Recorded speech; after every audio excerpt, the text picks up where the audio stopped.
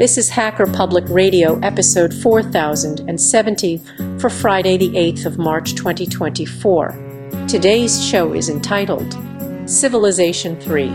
It is part of the series Computer Strategy Games. It is hosted by Ahukad and is about 16 minutes long. It carries a clean flag. The summary is, we start our look at the next game in the Civilization franchise.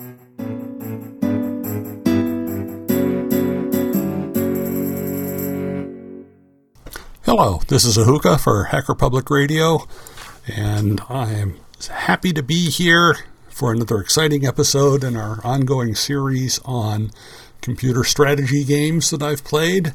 And today I want to start a discussion of Civilization 3. Now, last time we wrapped up our look at Alpha Centauri. And I made the claim that it represented one possible path to go forward after Civilization 2, and the other path was represented by Civilization 3.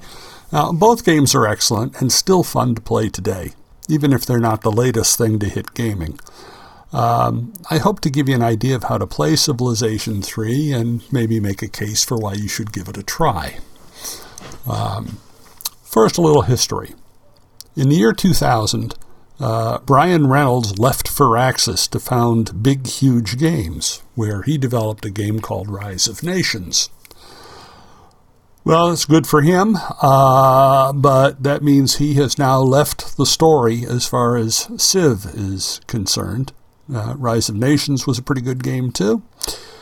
But the mantle for project leader for Civ 3 really fell mostly to the Firaxis CEO, Jeff Briggs.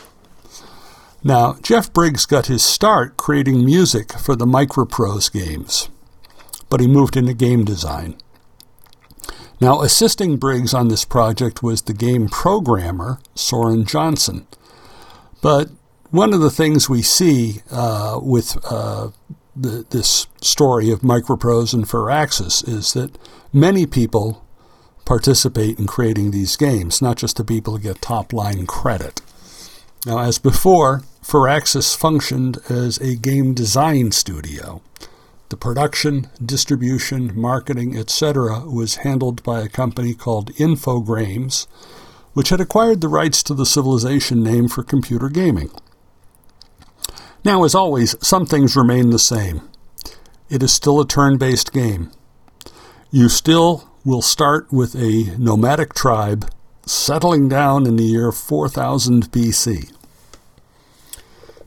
You still have to decide whether to expand or defend, and you still need to start researching technologies. That's the one-third that never changes in Civ. But other things do change. For instance, in previous Civs, building a settler in a city reduces the population by 1, representing the people added to the settler group. But in Civ 3, it reduces the population by 2, which makes it more difficult to crank out masses of settlers. This may be a deliberate attempt to inhibit a strategy that many people, including me, used in Civ 1 and Civ 2 to just out-expand all of the AI players by cranking out settlers. In fact, I remember a game in the Civ 1 where I would just settle a city, and, build one defensive unit, then build a settler. And then that one would go out and settle a city and build one defensive unit and then send out a settler. And it was done as like a grid pattern. And it was very successful, but, it's also pretty mechanical. So, taking that out maybe gives you a chance to experiment with some more interesting approaches to play the game. In any case, definitely reducing the population by 2 when you build a settler does slow down your expansion in the early game. And as we saw with Alpha Centauri, one of the new developments is that each Civ in the game has unique features. Each Civ has their own special abilities and their own special units. For instance, the Japanese Civ has the samurai in place of the knight.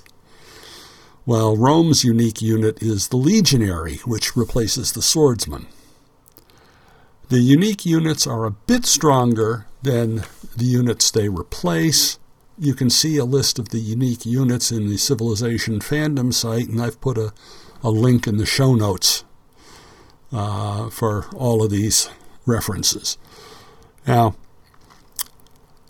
each Civ has their own unique unit, and it is a somewhat stronger unit. So that's basically what that's about. Each Civ in the game also has strengths that give it advantages. A complete list of the strengths can be found, again, at the Civilization fandom site. For instance, one of the best is agricultural, because it means you produce more food, and more food means more population, particularly in the early game.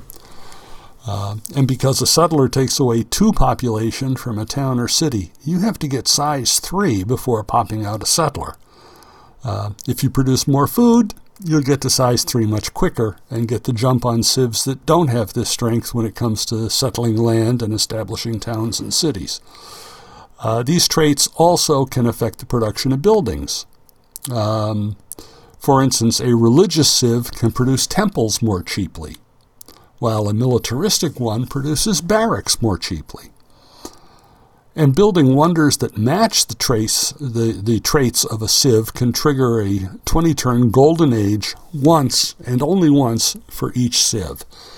This is all explained at the Civilization fandom site. Now, what's a golden age? A golden age, for that 20-turn period, you're stronger, your research goes faster, you pull in more money. You can see this all explained in the Civ fandom site. Now, each Civ also starts with 2 techs already researched, and that can boost certain strategies in the early game. These are all early game techs, but if you have them already researched, you could use them right away instead of waiting until the research has been done. For example, the Americans get pottery and masonry, while the Germans get warrior code and bronze working. You can see the list of different civs and their unique units, strengths, and starting techs on the Civilization fandom site, once again. And again, all these links are in the show notes. Now, I'll put it all together, and it makes for a major change since Civ and Civ 2. In those games, there really wasn't a big difference between the civs, and you could use pretty much the same strategy with any civ and be successful. But in Civ 3, you want to consider all the aspects of a given civ and develop the right strategy. For example, you would not want to pursue a production-oriented strategy with Germany because everything about Germany screams military. Its strengths are militaristic and scientific. Its starting technologies are warrior code and bronze working. But Americans would fit a production-oriented strategy very well. Their strengths are agricultural and expansionist, and their starting techs are pottery and masonry. So what the game is doing is making you consider what kind of victory path is suitable for the civ you are playing as. Now, if you let the game give you a random assignment, you would need to make a rapid adjustment when you start. Or you can decide to try a certain strategy and select a civ to play that fits that style. But your choice of civ is now very important to how the game is played. And this also connects to the map type you select. If you're on a Pangea map, and Pangea means one massive continent, maybe a few small islands, but most of the landmass is one big continent, having seafaring strengths is almost useless. But an archipelago map, which is one in which there's no large continents, just lots of islands of various sizes, then the seafaring strength is absolutely essential. Now, another major change is the role of culture in Civ 3. In Civ 2, cities had a fixed size, and borders didn't really exist except by inference. In Civ 3, each city has a border, and the border expands outward, taking in more territory as the city develops its culture. And as you add cities and their boundaries expand, they merge into a single border. So obtaining culture to expand becomes important. Now, you do this by building certain buildings and wonders that give you culture. Buildings include the cathedral, Colosseum, library, palace, research lab, temple, and university. Now, the palace is rather special. You only have one palace, but when you start the game and your tribe in 4000 BC settles your first city, that's where the palace is at that point. But you can build a palace in another city to move your capital. Or if someone conquers your capital, you might want to build one to get a new capital going. Now, wonders are another thing to look at. Wonders all give you culture, but the amount varies. Even the Pentagon gives you one additional culture. And culture not only defines borders and limits your expansion, it can also cause cities to flip from allegiance to one civ to a different one. So, prioritizing the building of military units over other things can cause problems since military units do not provide culture. Now, culture can help keep your people happy and make it less likely that your cities will flip, perhaps even let you flip someone else's city. And you generate culture points every turn from buildings and wonders, and these accumulate over the course of the game. Now, another way to keep your citizens happy is with luxury resources like incense, dyes, and furs. Now, having any of these in your empire can make your citizens happy, but you only get this effect from the first unit. So, if you have 2 units of dyes, as an example, you should look for a chance to trade the second one away with another civ and maybe get some gold or other resources in exchange. So that trading thing is another big advance. Another significant change in Civ 3 has to do with settlers and workers.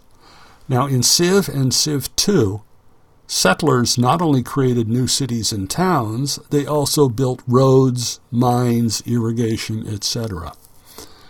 In Civ 3, these functions were split. Settlers only build cities and towns. They don't do anything else. A new unit, the worker unit, now is the one that can build these improvements. Now, in Civ 2, if you built a settler unit, you could use it as a worker, but as soon as you used it to create a new town, you no longer had that worker. It had transformed.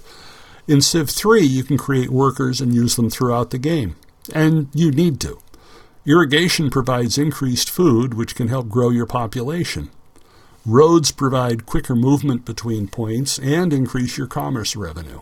And mines can provide additional resources to help your production. Now, what about the victory conditions? There's a detailed discussion of this at the Civ Fanatics website, link in the show notes, but the summary is you can get a domination victory. And for that, you need to control 2/3 of the land surface and 2/3 of the civilian population. So you have to satisfy both of those conditions. That's domination. Diplomatic victory. You can win an election in the United Nations. So that's a whole new wrinkle. You can get a culture victory. Basically, this means amass more culture points than anyone else. This can be done in several ways, but it's a little more in the weeds than I want to get in this overview. There's the usual science victory or space victory. Okay, be the first to launch a spaceship to Alpha Centauri. Now, the difference here is that being the first to launch gives you the victory. In Civ 2, you needed to be the first to land your ship. And the reason that mattered is that if you had launched your ship and it was going to take 20 turns to get there, one of your enemies could say, well, I'll just capture your capital, and that'll destroy your spaceship. Just because that's the way the game mechanic worked. In Civ 3, that's not an issue anymore.